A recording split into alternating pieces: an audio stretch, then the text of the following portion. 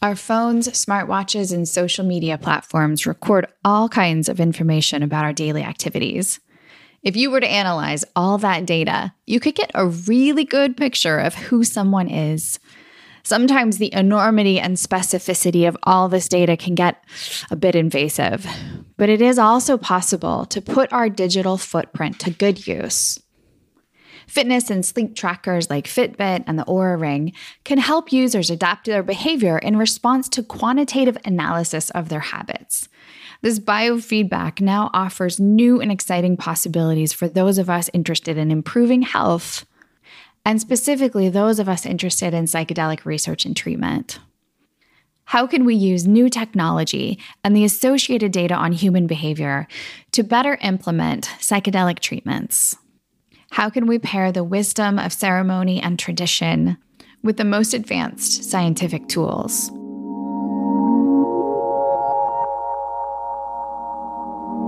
Welcome to Mind Curious. This is a podcast for those looking to explore the potential of psychedelic compounds.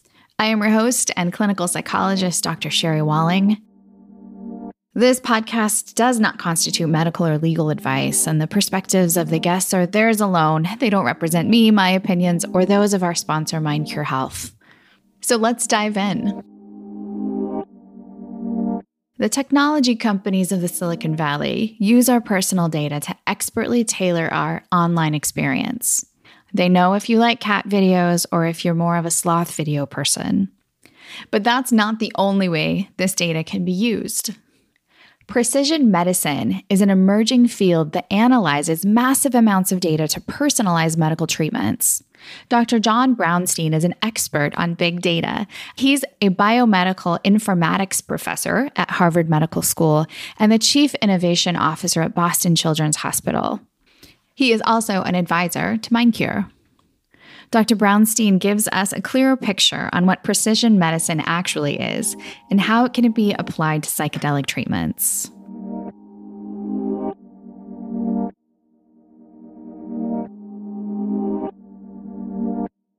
So I've listened to you do a few interviews, and you used a term that I thought was really interesting, which is precision medicine. Yeah. And I wonder if you would talk about what that is with these listeners.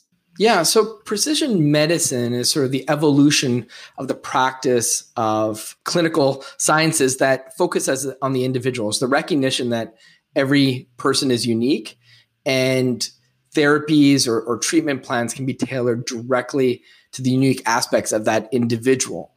And we don't do this necessarily very well in medicine. You know, we have large studies, clinical studies that tell you whether things are healthy or not, whether, drinking is healthy, whether, what you should be eating, whether caffeine you should be consuming. But we all know that everyone responds differently to the food they eat, to exercise and so the idea that you can tailor as much as possible any type of treatment to the individual is sort of what is the basis of precision medicine.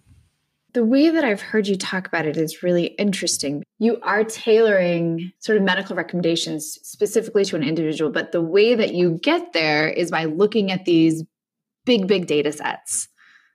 Yes. So walk me through the connection between like big data, millions of data points, and one specific human. Right. So because you have large data sets, you can understand features at a very precise level. So think about if you have data on an entire population, you know the nuances of various features that contribute to health outcomes. And so with that, you can study very, nuanced details that can influence the care for a very small sample of people. And that's what we mean by precision medicine. So what I work with in terms of big data, I spend a lot of time thinking about digital devices or how people spend their time on social media. All of that, what we call digital exhaust, has vast amounts of data about people's sort of behaviors and health outcomes. And because the data is so large, you can actually get very sort of statistically relevant findings that can help sort of inform treatments. It can help inform, important population patterns at a very specific level. And so that big data, in fact, is informing very individual level decisions. Yeah, very interesting. What about the big brother component of this? How do you think about need for individual privacy and just the ways that we use data that are ethical and respectful of people's individual lives. Yeah, no, there's definitely that concern. I mean, obviously these companies are already collecting that data, and we have to be thoughtful on how we utilize that data about individuals. In our research, we never collect data at a way that we could reversely identify a person. So we're always focused on, aggregate data and learnings from the data set rather than any ability to reversely identify people. But, absolutely we have to think about, the negative implications of so much data about an individual being utilized. And of course, our purpose for collecting that data is to form care for that individual. And the view is the more data that you can capture about an individual, especially passively, the more that we can create, precision-based treatments at an individual level. And in clinical practice, we are so used to sort of one-off interactions where we collect only a very small sample about a patient's status. But imagine you can collect the vast amount of data that person has through their day. And then there's also, of course, the opportunities for patients to interact with digital tools and provide better feedback. That has a real opportunity to have, impact at an individual level and in a continuous way. And so, yes, we have to be very thoughtful about how this data is collected, how it's stored, how it's protected from misuse. But the opportunities are so significant with this kind of information. Are you foretelling a world in which my doctor looks at my Facebook page? I mean, they could get a lot of data from your Facebook page and your likes. So yes, I mean, I think at some level there is some value there. And sometimes you use data like people's postings on Twitter or Yelp reviews related to food poisoning or, these data that all of us are interacting with on a regular basis.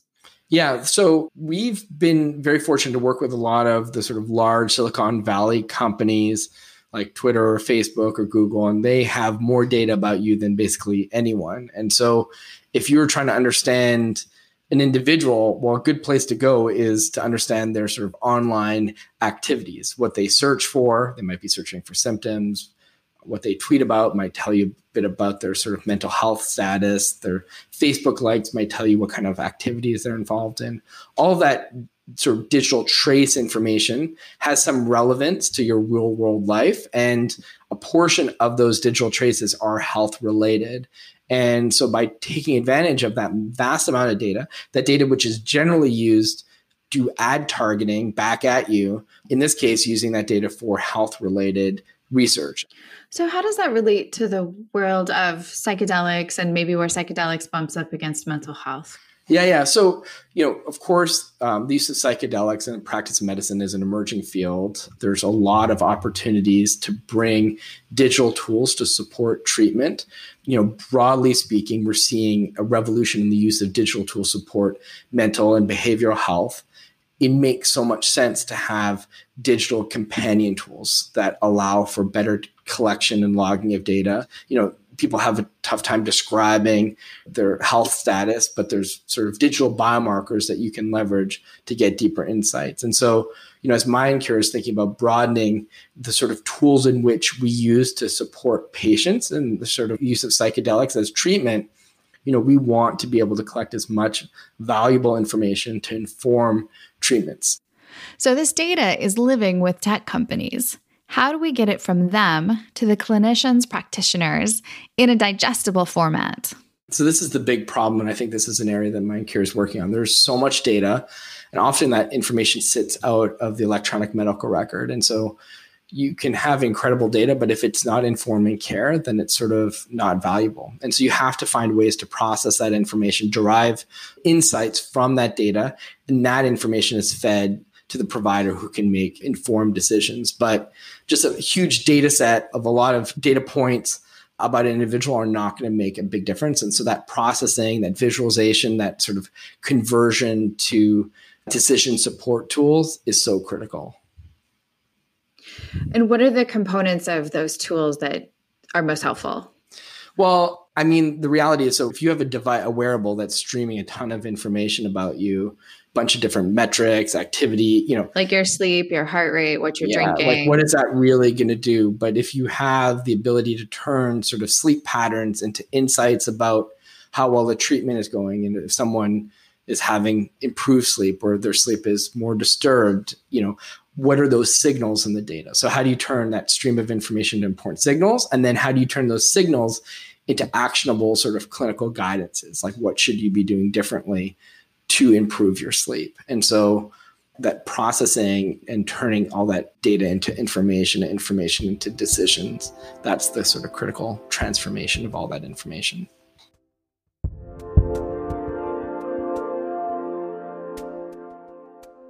Effective precision medicine requires intelligent analysis and application.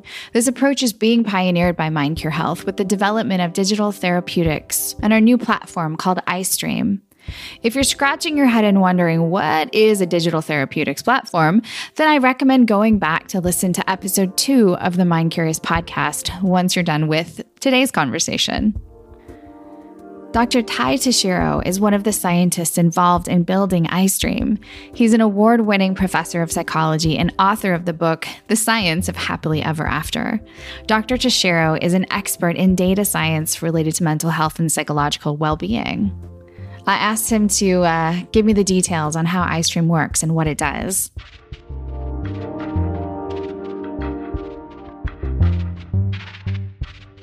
So when you think about iStream, which is this piece of technology that you and the team at MindCure are putting together, what are the things that are like most exciting from a technology gadgety perspective?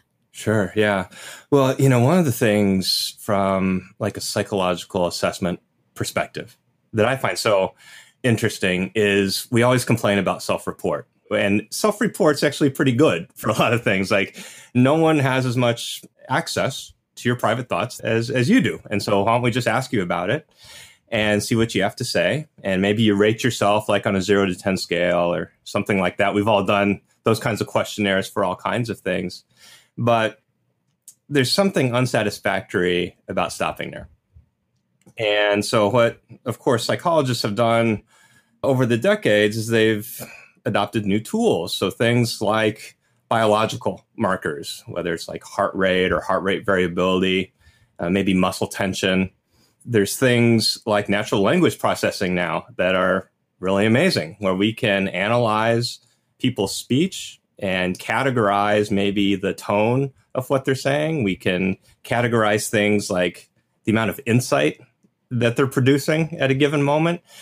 And all of these technologies are really cool. Most of this knowledge, though, is tucked away in dusty shelves in library journals. And we have this opportunity to take this cutting edge technology and this repository of really rich research and information that's accrued over the past couple decades and put it into somebody's hand, whether that's a therapist or a client, and say, hey, we have the self-report. They say they're feeling 7 out of 10 for happiness, let's say. But we also have this heart rate data. We have this activity data from how much they've been walking or exercising. We know from their natural language processing, because they wanted to have maybe their journaling analyzed, kind of how they're feeling from that perspective, and then use artificial intelligence to aggregate all of that information in a way that's meaningful so that we get a more accurate and reliable assessment of where people are at. What goes into natural language processing? Like, what does that involve? What's the philosophy of that? Yeah, I remember the first time I heard about natural language processing, I was so mad because as a graduate student and young professor, I had spent hundreds of hours going through cassette tapes, transcribing those into like some Word document, and then sitting there with other research assistants and coding these texts into categories. So let's say we were coding for positive emotion words. We're pulling out, oh, they said happiness. They said glad. And then doing these tallies in these sheets with paper and pencil. I'm totally having memories of doing very similar things as a graduate student. Right. Look Such at this transcript of a therapy session and assess it based on the language, these keywords that get used. Oh, and it's just arduous when you're the one doing it. And so you have these moments while you're doing that and you think, so why am I taking the time to do all this? And what you think to yourself in those situations is Well, it's because it's giving us a richness of understanding. It's because we're seeing what people are actually saying, and now we're extracting these themes from the text that they provide, whether it's spoken or written. Natural language processing records, with people's consent, records what you're writing or what you're saying, turns it into text, and then it goes in and it finds the themes that otherwise would have been coded from people like you and me. An army of graduate students. That's right. That's right. And so we can see, hey, how much positive mood is someone exhibiting in their journaling, for example? How much distress did someone share during the course of a therapy session? Now, all of these things provide really rich and nuanced insights into what someone's saying and the underlying themes that might be going on with them. Even the best psychotherapists with great intuition and great experience might miss certain things here and there, might miss certain consistencies that are operating in what somebody's saying. And so I feel like natural language processing not only gives you this richness of data, but also helps work in concert with a therapist's intuition or a client's intuition to say, hey, we're also finding these things that you might not have noticed, as well as saying, hey, you picked up on this thing as an intuition that someone was maybe a little more upset than they were leading on. And in fact, the natural language processing supports that. Confirms that. It's just yet another way to assess what's going on and improve the accuracy and reliability of people's insight. It's a little bit mind-blowing that you're building a piece of technology that really kind of has the potential to understand someone maybe even a little bit better or accurately than they themselves can see themselves. So one of the things that can happen with this tool is that with this data, it can help people better understand what conditions create thriving and what conditions might create distress. So whether that's looking at physical activity or sleep data or heart rate data or subjective report, you had this argument with your significant other and now your anxiety is higher. But the tool can then help, right, kind of give feedback that says, hey, a little more meditation, the days that you journal, the days that you exercise, these things really are the key ingredients of well-being for you. That's right. Although we have some ability to have good insight into what we're feeling or what we're thinking, we're not always the best historians and record keepers of what we were thinking or feeling or what we did. We tend to have this revisionist memory that helps us feel better about ourselves. It happens to the best of us. And I think one of the great things about a tool like iStream is that it can just gently track these different things going on with you and say, hey, this is what was going on yesterday, the day before that.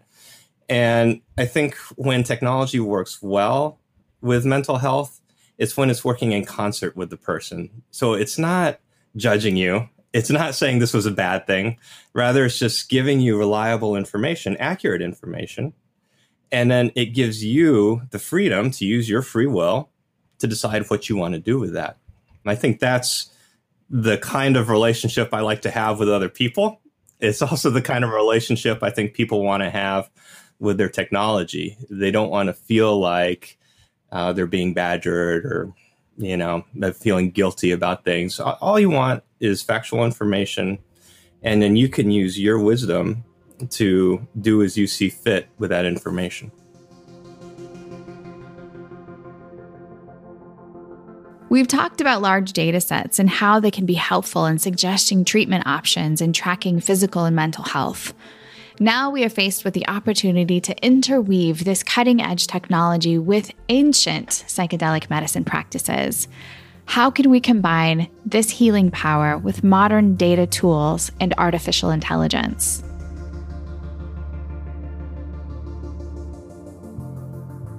You're taking this, really robust and extensive body of research and also introducing psychedelics to that conversation in some cases. So iStream can be, sounds like really useful for people whether or not they're using psychedelics as part of their mental wellness regimen, but it is also designed to be very supportive of people who are using psychedelics. That's right. Yep. And so that's kind of a difficult challenge to think about. How do we make this work for someone who's depressed, maybe someone who has struggling with PTSD, struggling with substance abuse? And how do you make a platform that gets them in a way that feels personalized and accurately gets them?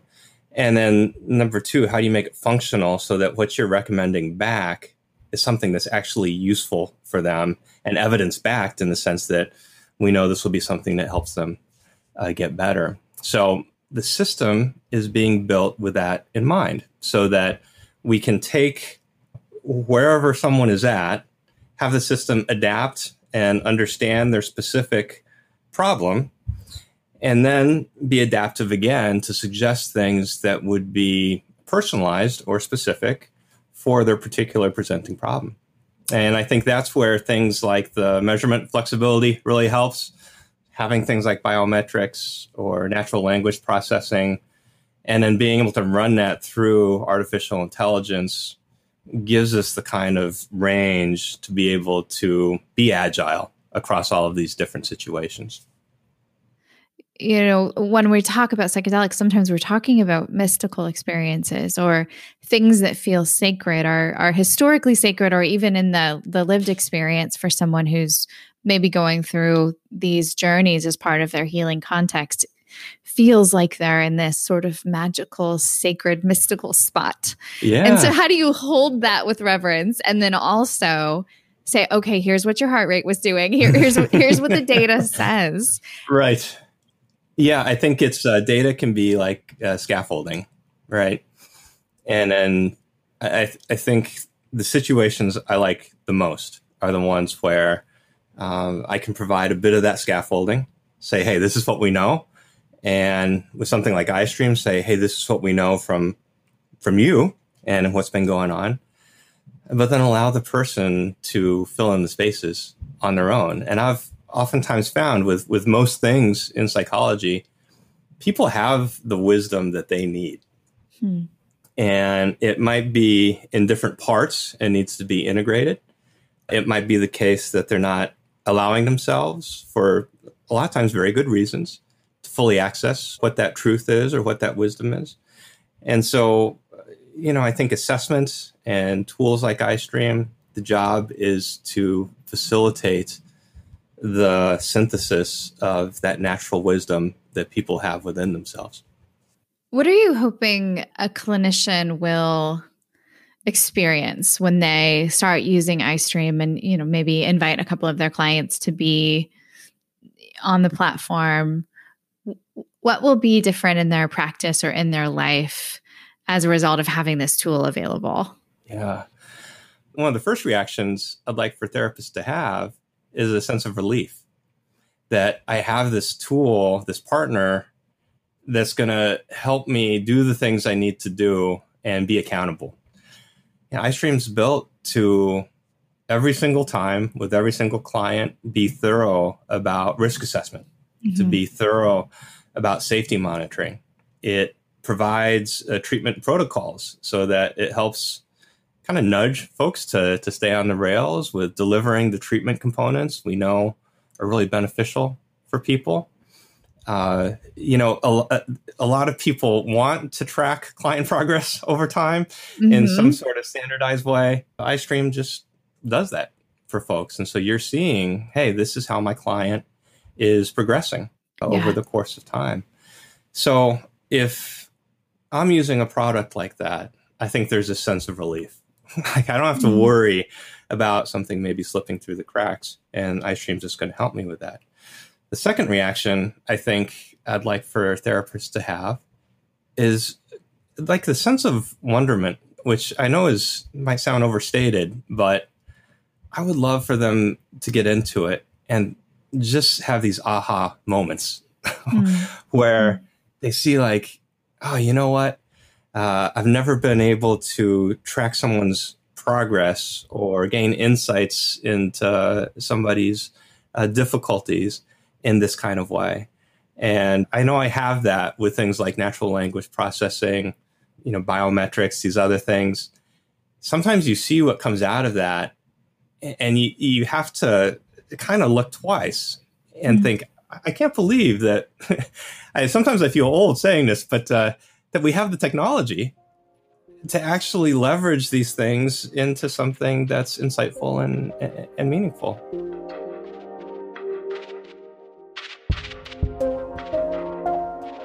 As individuals, each of us has different needs, habits, and struggles. Psychedelic therapies have the potential to treat some of humankind's most stubborn, pervasive illnesses, things that cause tremendous amount of suffering. That said, no one size fits all. That's why I'm so excited to see how precision medicine and digital therapeutic technology like iStream can make psychedelic therapies more effective, more individualized. Thank you so much to Dr. John Brownstein and Dr. Tai Tashiro for joining me on today's show. If you want to learn more about iStream and how it can support clients and practitioners, visit the website mindcure.com. You can even sign up to be an early access user. Thank you so much for joining the conversation. And as always, stay curious.